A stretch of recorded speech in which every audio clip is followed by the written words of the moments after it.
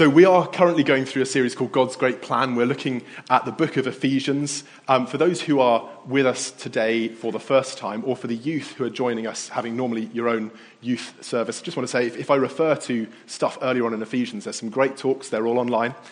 For students who are going away, many of you next week and so on, you get to listen to the Spiritual Battle ones on podcast as well. So it's all there on the website. Do make use of it. It's a good resource. But so here we are at the end of Ephesians. We've been on sort of quite a journey through the plan of salvation and how that works in the church and what that means to live it out.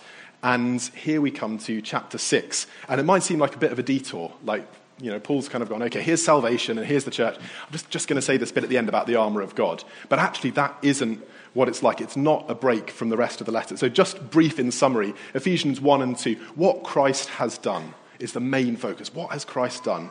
And then it goes on to Christ making one united church that crosses all barriers. Then we go on into, chapters 4 and 5. How does that church grow? How does that church mature? How does that church hold together and show genuine love? And then we get to chapter 6, which is how does that church stand against opposition? Okay, it does flow. We've gone through God's work leading to the foundation of the church, the unity of the church, and now how does that church stand? Some of you will know phrases we'll get to in a second when we read the passage, but the belt of truth, the breastplate of righteousness, the helmet of salvation, these aren't just abstract things that Paul's conjuring out of nowhere. These are things he's referred to already. He's talked about what the truth is and how knowing that truth about God's love gives us power to overcome. He's talked about the righteousness that comes by faith. He's explained what that is. And when he says the helmet of salvation, he's just talked about what salvation is as well.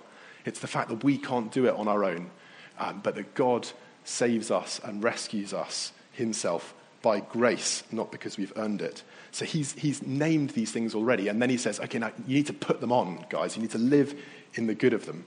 So that's one reason why it follows on. The other reason why it follows on is if you look at what Jesus teaches in Matthew 12, he's accused of driving out demons because he himself is possessed by demons. And he says, no, if Satan casts out Satan, how on earth will his kingdom stand? Division weakens a kingdom. And actually part of Satan's schemes is to sow disorder and division. So having said, you need to stand and be unified, actually part of that is because you need to be able to stand together and stand firm together when there's oppositions. There is a natural flow through from being unified into living in the good of that and standing. And I also want to say that the whole book of Ephesians has this flavour throughout it of seeing things as they truly are. If you really see the goodness of God's love, oh my word, won't you live differently? If you really see that you're seated in heavenly places with Christ, doesn't that affect your prayer life? And we get today to see, if we really see what God's mighty power is like, well, that will make a difference, won't it? So, here we go. Finally, this is Ephesians 6. If you want to grab a Bible and open it, that's a good thing to do. Ephesians 6, we're starting at verse 10. Finally, be strong in the Lord and in his mighty power. Now, I'm going to pause there for a start, because this, we could just see this as an intro sentence. This is not an intro sentence. What he's about to say is not a pep talk.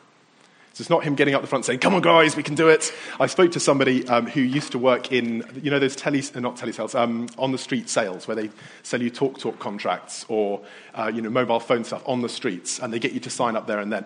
I spoke to somebody who did that as a living, and he said what they had to do, because they were going to be getting out on the street and facing people just rejecting them all the time, and they had to be enthusiastic about it, they would put on loud music. For half an hour, they would walk around with this loud music on, giving each other high fives and telling each other how great they were. And then they'd go out full of that on the streets. And that would get them through a day of marketing on the streets. I don't know if that's what the charity people do as well before they go out and get you to sign up to Amnesty International or whatever it might be. But this is not that. This is not, oh, guys, aren't you great, brilliant, we're going to feel... This is, be strong in the Lord and in his mighty power. And it's worth remembering that for the Ephesians, they know what that looks like. The book of Acts gives us some examples of Paul's ministry in different places. And Acts 19 is where Paul is in Ephesus. And we read this: God did extraordinary miracles through Paul, so that even handkerchiefs and aprons that had touched him were taken to those who were ill, and their illnesses were cured, and the evil spirits left them. What kind of mighty power is that? Now, we know there's nothing special about the hanky. God just wanted to show that it came from Paul because he wanted it to be attributed to Jesus Christ's power. But what kind of God can go, oh yeah, that hanky, that touched that person. It's gone. Just like that. That's the mighty power that these Ephesians have seen at work. So when Paul says, be strong in the Lord and in his mighty power, they've seen it. Now, that may not be quite so much our experience. We don't, all of us, see those kind of sort of obvious, instant miracles all the time. And actually, maybe there's something more for us to grow and step up into there, because God hasn't changed. But we do see them. There was a couple in the church for many, many years here, Adrian and Ruth Watson. Many of you know that he was called the miracle man because of the miraculous recovery he made from an extremely serious head injury when he was in a car crash. Some of you will have heard me share a story of a colleague of Caroline's who had a diffuse axonal disorder. When she had been in a car crash, they thought that she would never come out of her vegetative state, and she was fully healed because of a word God spoke.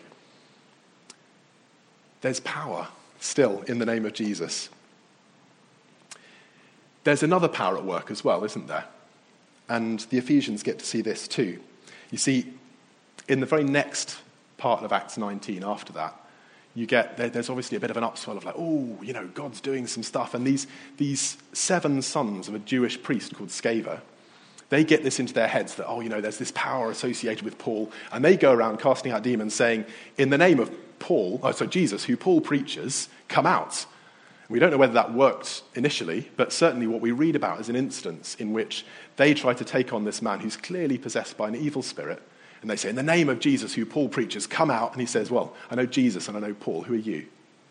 And then he overpowers 7 of them and gives them such a beating that they run out of the house without their clothes. There's another power at work, and the Ephesians know that as well. And we need to see things as they are. I said at the beginning, Ephesians is a call to see things as they are. There's a mighty power of Jesus Christ that can just heal like that can cast out an evil spirit like that. But there is another power, an evil power in the world, and we need to see that for what it is as well. And this passage is a call up to see both. We can be quite blind to it. One of the first experiences I had of doing mission, if you like, back when I thought of it like that, perhaps, was a week down in Newquay. A friend of mine had put together this surf mission, mainly working among surfers. I went on a street team. We were going around pubs and clubs at kicking out time, talking to people about Jesus, offering to pray for people.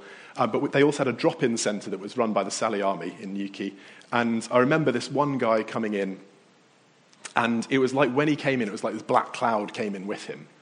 And, I've met people who are currently high on drugs, and, they can talk in very odd ways and say things that you don't understand. But this guy wasn't just doing that. There was more to it. And the words that he spoke, sometimes he'd kind of break down into snarling, and he would call himself all kinds of names. And there was this black cloud that came into the place with him. And I just remember chatting to one of the guys who was heading up the team, and he was like, oh, no, he's just on drugs, don't worry about it. I was like, no, there's something more. We need to see it for what it is. A bunch of us just got down and prayed. And actually, in the end, he just got up and walked out, and that was perhaps what the best result was there and then. But we need to have our eyes open to what's really going on in the world. There's not just a broken world, there's also an evil power at work. And so Paul says this. There you are. That's an artist's impression of the man beating up Scaeva's 7 sons. Paul says this: our struggle is not against flesh and blood, but against the rulers, against the authorities, against the powers of this dark world, and against the spiritual forces of evil in the heavenly realms. We are surrounded by a spiritual war. It doesn't look very much like it today, does it? We get to be in this building without any visible opposition. We can meet together freely.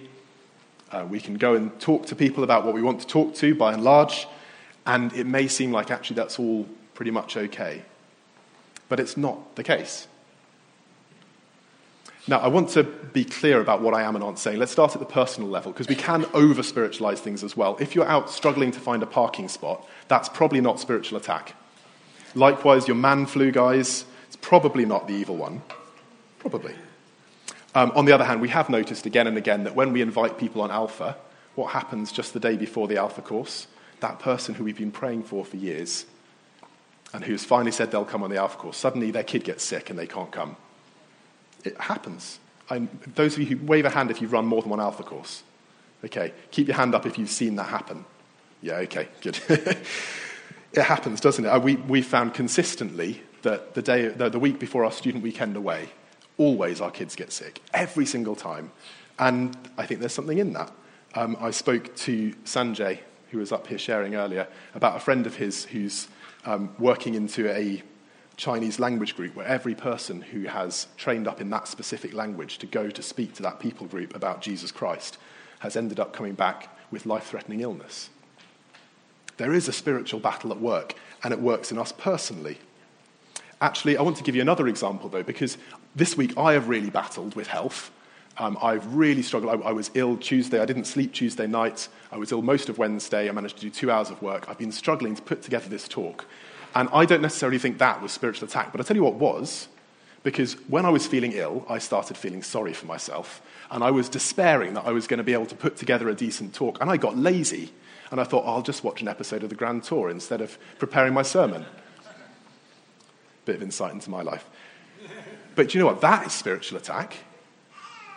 Yes, there's me in there as well. There's me and my sort of weakness, my propensity to laziness, but there's also that despairing voice that says, oh, you'll never put together anything good. You should just call somebody else and ask if they'll do it for you. That's spiritual attack, and we need to see it for what it is.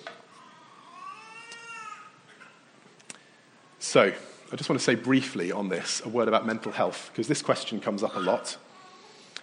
In the Gospels, Jesus interacts with a number of people who the Gospels describe as having a demon or an impure spirit. Sometimes he deals with people who are clearly suffering mentally, and it doesn't say that. People sometimes say, what's going on with that whole mental health versus the evil one? What's going on there? I wonder, who here does GCSE geography? I'm looking over towards youth. Any of you doing GCSE or A-level geography? No, okay. Look, I'll handle this one, because I think I remember this. Basically, I remember two things from GCSE geography. One of them was Oxbow Lakes, and the other one is freeze-thaw. Okay, freeze-thaw is one process by which rocks get eroded. And what happens is that rocks with little cracks in them, the water gets into the cracks, and then when it freezes, water expands. And so it widens the crack, and then it melts again, and a little bit more water gets in, and the next time it freezes, it widens that crack, and then a bit more water gets in. I think that what goes on with the evil one and with mental health is a bit like that. There is a brokenness about us, and one of the ways that brokenness manifests itself is in poor mental health. I think that is a bit of an open goal for the evil one. And he gets in and he works his way in. And then when he has his way, what does that do? Well, it widens that crack a bit more. And then there's a bit more brokenness, and into that he can work his way a bit more. And then that widens it a bit more. And that's I think, how those two things interact. There is a solution to that. It's not necessarily a quick fix, but there is a solution. Our kids had this thing called fissure sealing. I don't know if most people have it these days, don't they? Where the fissures on your teeth, they kind of put some stuff in them so that the decay can't get in while they're still learning to brush their teeth. And, the Holy Spirit, he can do this. He can fill in that brokenness with his presence. And then the evil one doesn't get in, and then there's room for that to heal. There is an answer. But I think we just need to be eyes open to the fact that there are two things at play. There is genuine mental health that is not just the evil one at work, but likewise, the evil one is at work. And there are some weak targets that he loves to pick off. Okay, that's a little bit about the evil one at work personally, perhaps. I want to think as well about on the larger scale, because we talk here about authorities and rulers, powers of this dark world. I don't know if, like me, you've occasionally run into websites that say the EU. The EU is the latest Antichrist, the empire of the Antichrist, and they show pictures of the EU Parliament building next to the Tower of Babel, and the fact that there's a woman riding a beast. It's actually Europa riding the bull, I think, outside their parliament. And you can get right down that track and right into, the EU is this, or if you're in the States, the Democratic Party is, whatever it might be. there can be an over-caricaturing of it, and that is one thing to avoid. On the other hand, we're also wrong to think that the evil one has not infiltrated every human structure that does not have Christ at the core of it. Every human endeavour. That's what we see right back at the Tower of Babel. Much worse than the fact that they sort of rather arrogantly were trying to build a tower to reach down, reach up to God. Much more than that was the fact that they had clubbed together to do something that had nothing to do with the Lord, where God was not at the centre of it. And they made this huge human endeavour that was all about being independent of God. And we should not dupe ourselves into thinking that does not happen at every level of human society in which God is not at the centre. I love this quote from Stanley Hauerwas. He says this: "That which makes the church radical and forever new is not that the church tends to lean to the left on most social issues, but rather that the church knows Jesus, whereas the world does not.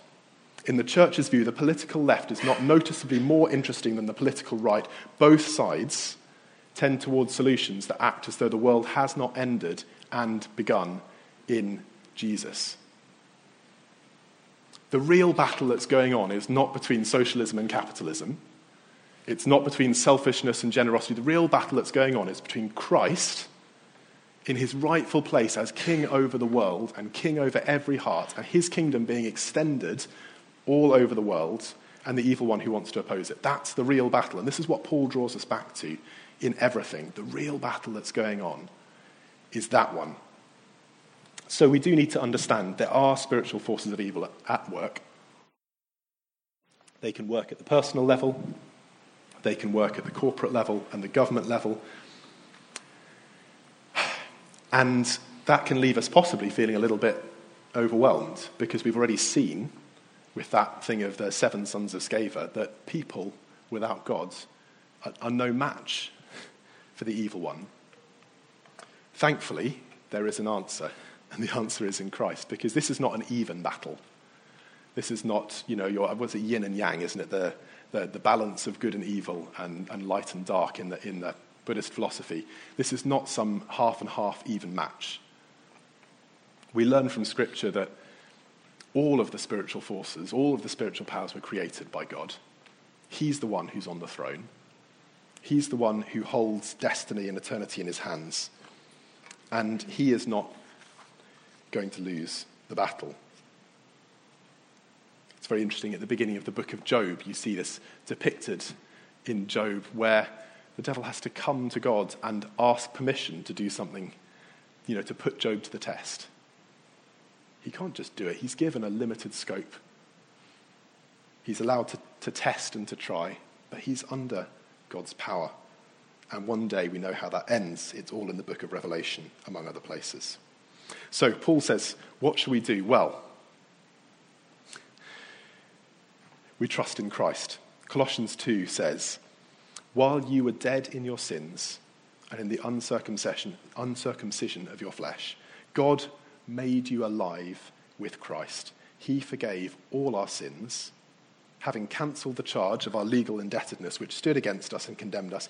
He has taken it away, nailing it to the cross, and having disarmed the powers and authorities, he made a public spectacle of them, triumphing over them by the cross.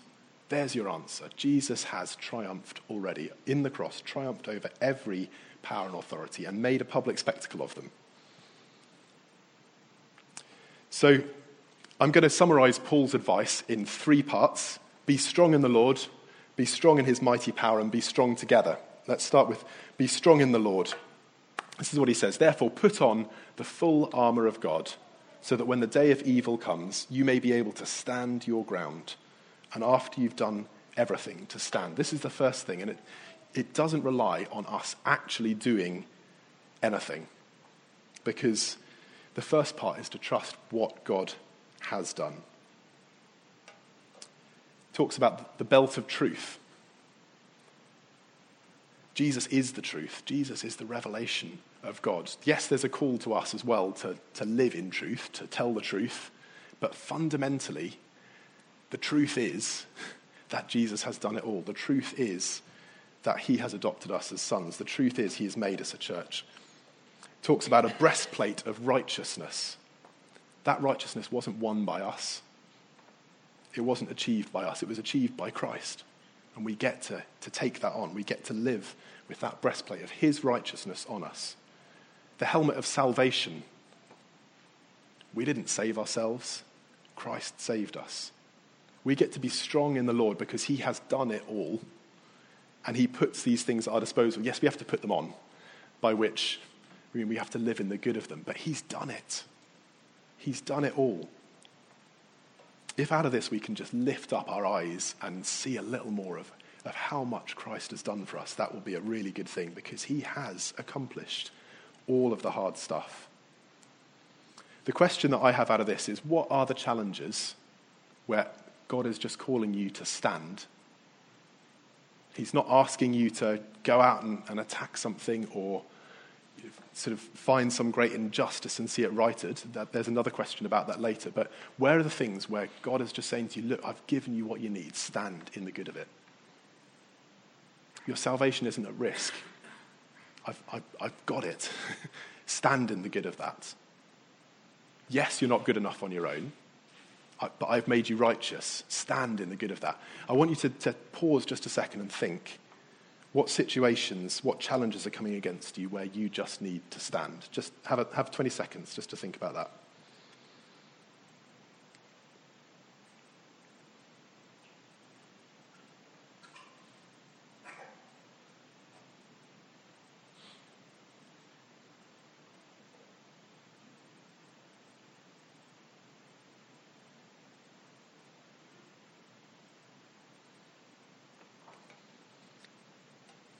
Okay, secondly then.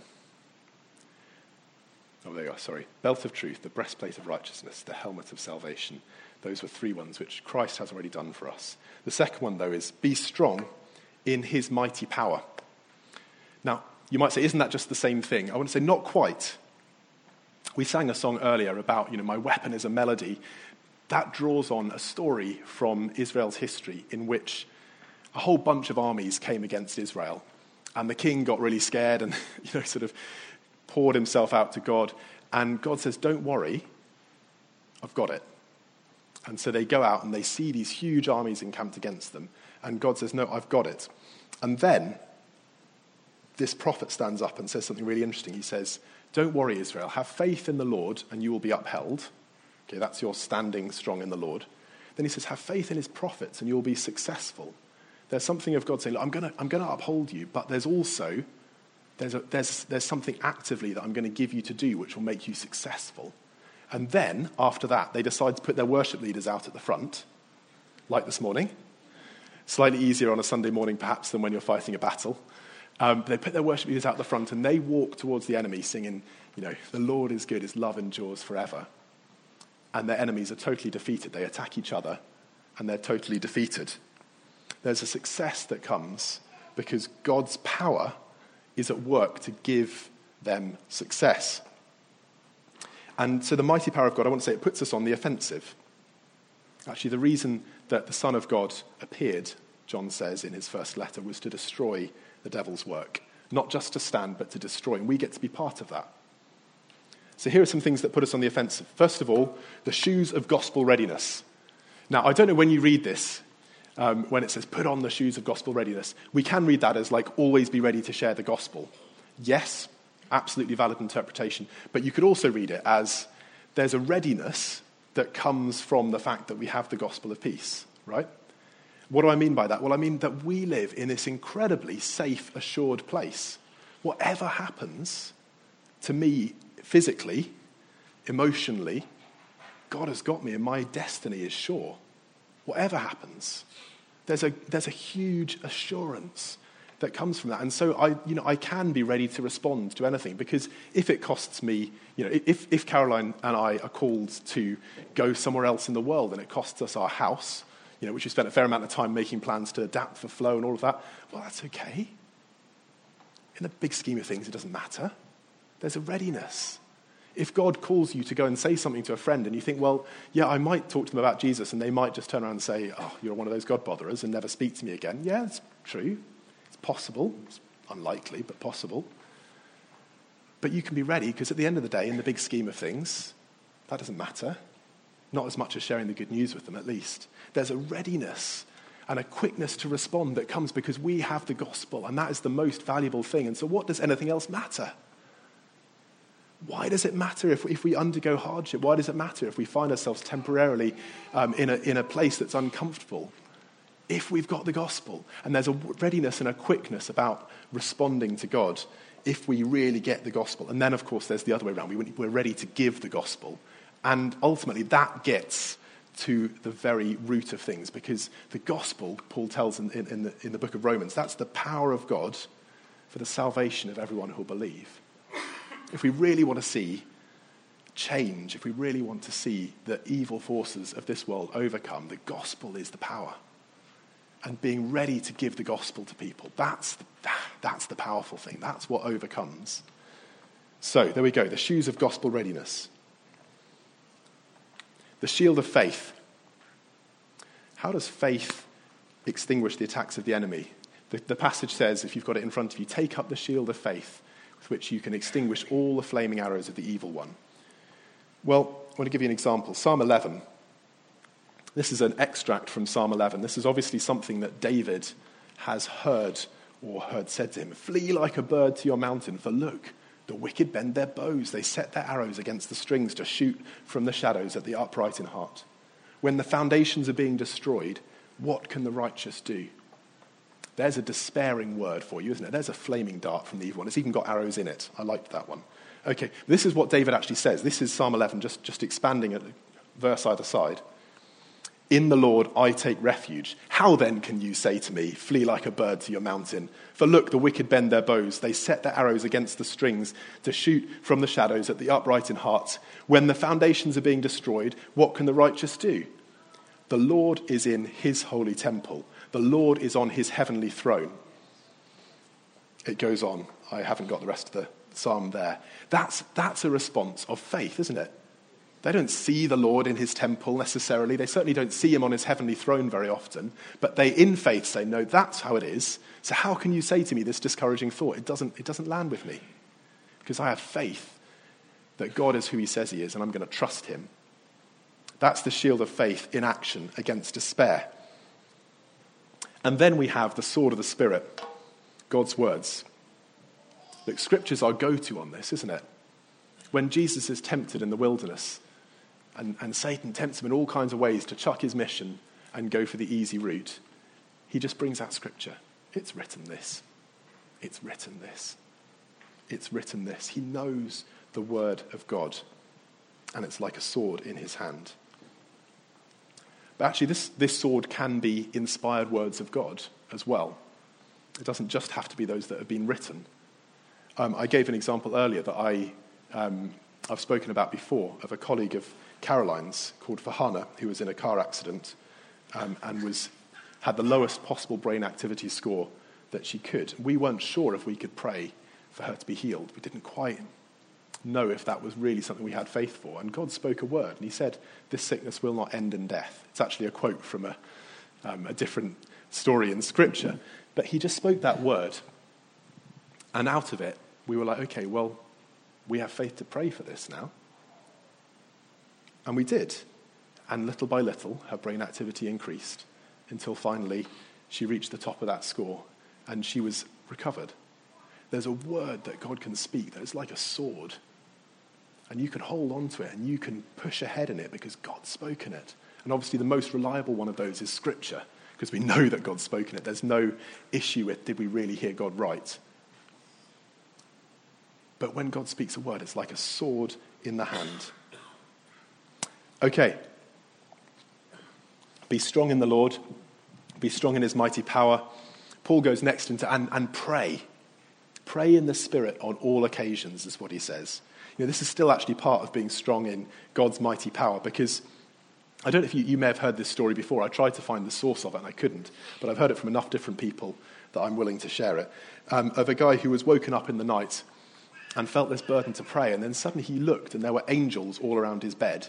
And as he started praying, one by one, they disappeared. And he was like, what's going on there? And suddenly he realized that as he prayed, God was dispatching angels to do his bidding. God's bidding, of course. there was a power in his prayer. And suddenly he was like, oh, goodness, it settled in his heart. There's a significance about when I pray. It's not, oh, am I putting in the hours? It's like, no, this is having an effect in the heavenlies. In the book of Revelation, there's this amazing picture where the prayers of the saints are offered like incense in a bowl, and then they're gathered and coals from the altar are thrown to the earth, and there's this huge effect on the earth in response to the prayers of the saints. So Paul says, pray in the Spirit. And what do I mean by pray in the Spirit? Well, let him lead when we pray.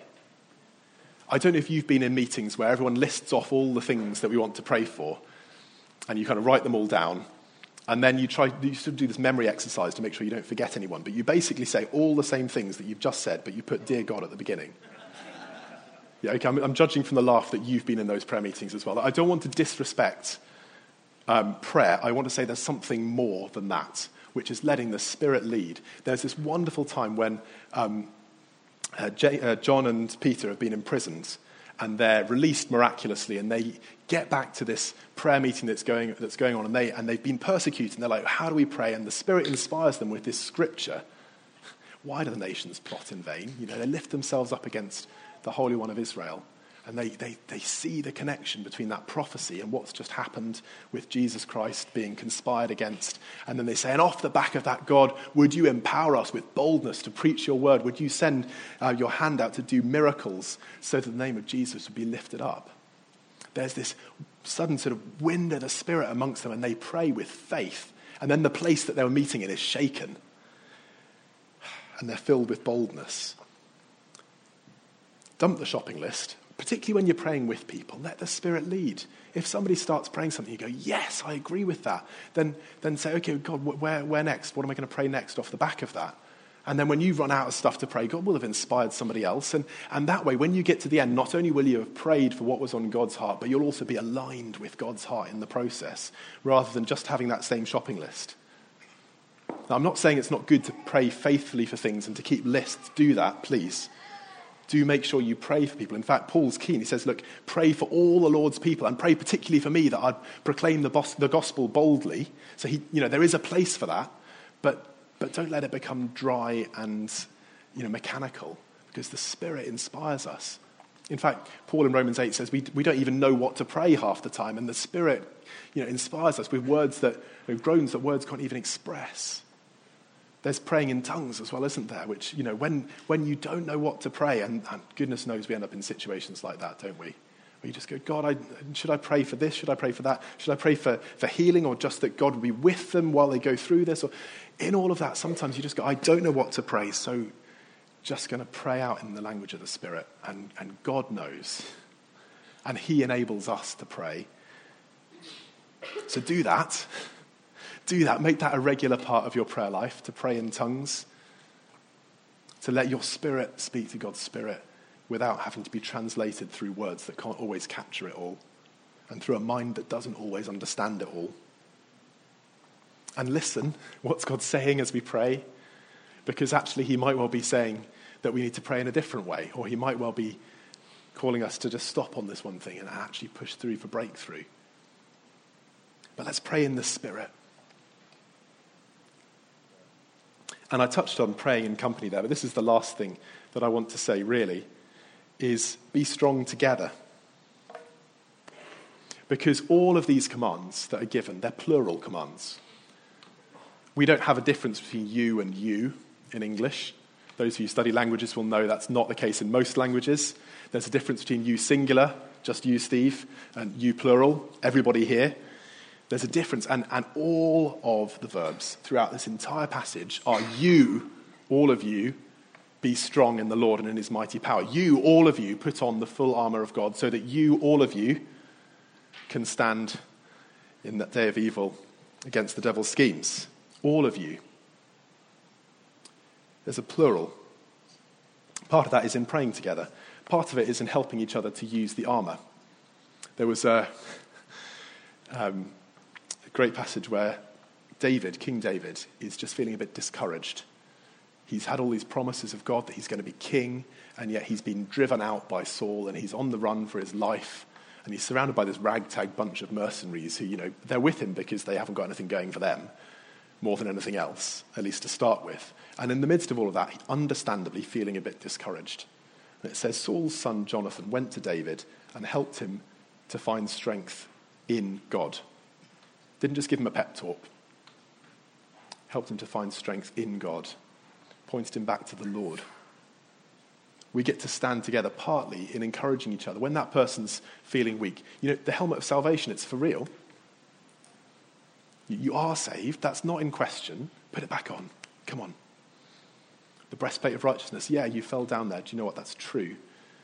Your righteousness isn't dependent on what you've done. It's dependent on what Christ has done. Do you trust it? Put it back on. The angst that we sometimes feel in our prayer life, the worries that we feel about whether we're living right, the distance that we feel, the doubts that come, all of that goes, and we're face to face with Jesus. That's where we're headed. And there's an absolute certainty about that. It's not up for grabs. It's not up for debate. That's where we're headed. That's the most certain thing. And in all of that, what does standing look like? Does it look like worldly success? Does it look like feeling great all the time? No, it doesn't. Because there's no place in that for martyrs. What about people who have died of cancer in the Lord? What about people who have died in car accidents in the Lord? Have they succumbed to flaming arrows of the evil one? No, they haven't. They have stood and they have persevered until their end came. That's not failure. That's not falling. Falling is when we lose sight of God and then we end up making some massive moral failure and walking away from him. That's falling. Or where we put on stuff that isn't the armour of God and walk about in it for the rest of our lives because we believe it more than we believe that Christ is our righteousness. That's falling. We need to refix our eyes on the truth, which is that the author and the perfecter of our faith died on a cross while everyone around him mocked him and thought he'd failed. That was how it ended for many people. Those who didn't trust in his resurrection, that was how it ended. They thought he'd failed. They thought he'd been a failure militarily because he'd been crucified by the Romans. They thought he'd failed as a Jew because he had been morally shamed by being hung on a cross. He was a failure to them. And yet we know, like Dan reminded us, that he was raised from the dead, that he overcame death,